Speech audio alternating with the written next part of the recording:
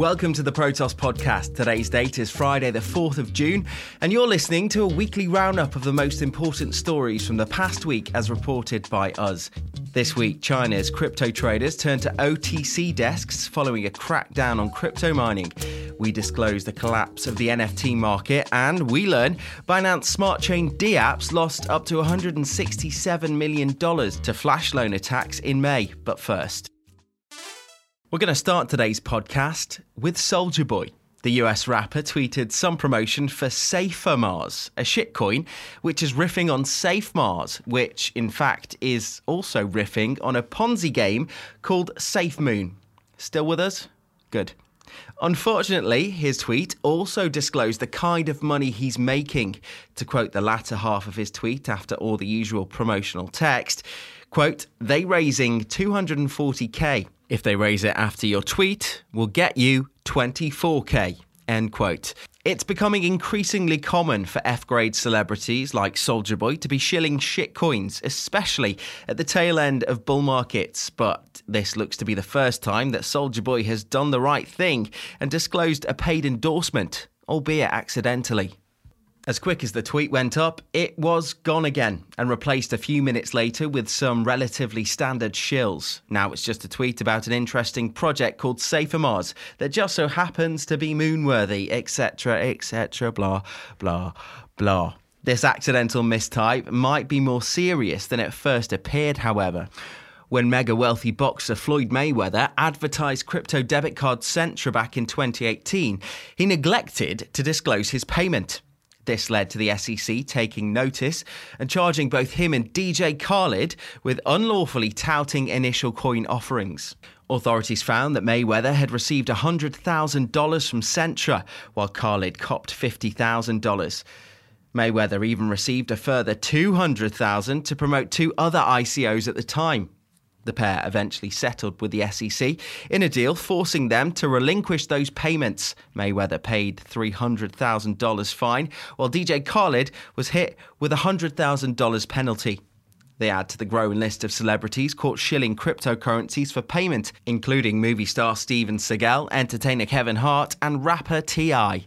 All the big names there. Tuesday next, and China's crackdown on crypto has given way for more creative methods of trading cryptocurrency. Traders are now secretly flocking to over-the-counter OTC desks, despite recent government warnings. China outright banned domestic crypto exchanges in 2017 and has since warned that customers would have, quote, no protection from losses incurred from cryptocurrency trading and mining. Despite the announcement intending to deter crypto traders, it seems only to have spurred them on. And local authorities won't have an easy time enforcing the crackdown either. OTC desks are hard to trace, so tying the recent surge in transactions to particular individuals will be tricky. So let's explain how to ditch the yuan for crypto. Crypto traders typically use OTC desks operated by crypto exchanges like Seychelles-based Huobi or Malta-headquartered OKX. Once both parties have agreed on a price, separate middleware payment platforms send the buyer's yuan to the crypto seller. Chinese crypto traders sadly know that it's almost impossible to connect the first step to the second. Following China's ban on crypto mining, Huobi said that it ceased selling mining rigs and related services to new users. They also promised to suspend futures contracts, exchange traded products and leveraged investment products. Although, according to Bloomberg, it's still unclear whether Huobi plans to shut down its OTC platform. And while crypto traders in China haven't seen an outright ban just yet, sources told Bloomberg that authorities are looking into crypto-related money laundering and terror financing. Unconfirmed reports of local enforcement contacting crypto traders about their transactions have also surfaced. In one instance, authorities allegedly went as far as asking an investor to delete a trading app. Next up, we reported on tough times for the NFT market. NFTs hit their peak in early May when $102 million worth was sold in a single day, and in the 7 days surrounding the market's top, a staggering $170 million changed hands. But in the week leading up to our report, just $19.4 million in sales was processed, a near 90% collapse. According to data from nonfungible.com, NFT collectibles remain the most resilient, with about $9.2 million worth sold in the past week. This makes up nearly half of the entire NFT market. But there's also bad news for the Hashmasks and CryptoPunks of this world, as it looks like collectibles are fading faster than other NFT fads. Crypto art NFTs are also struggling, with NFTs linked to the so-called metaverse, that's stuff like digital real estate, outselling them.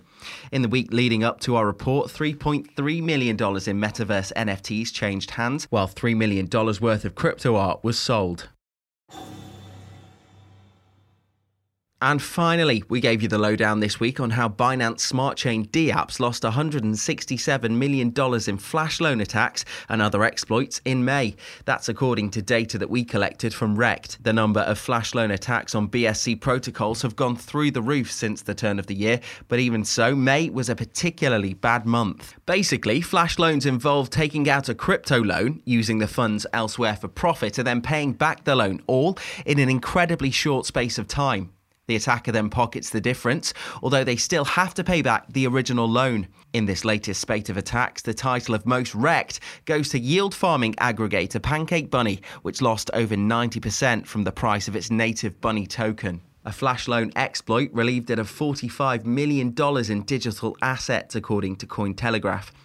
Other notable victims in May, according to Rekt, include Spartan Finance, which lost over $30.5 million, Beeearn, which was looted for $11 million worth of stablecoins, and BurgerSwap, which waved goodbye to $7.2 million.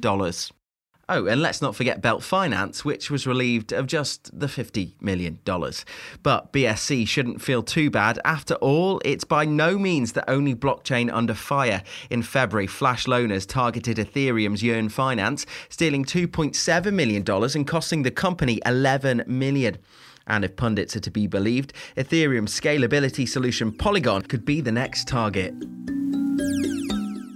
And that's your lot. Thank you so much for listening. We hope you enjoyed this week's episode, but we realise there's only so much we can cover in just under 10 minutes. So if you want more of the stories that matter, then check out Protos.com. And don't forget to subscribe to the Protos podcast on Spotify, Apple Podcasts, or any other major podcast provider for more weekly roundups. We'll be back next week. See you then.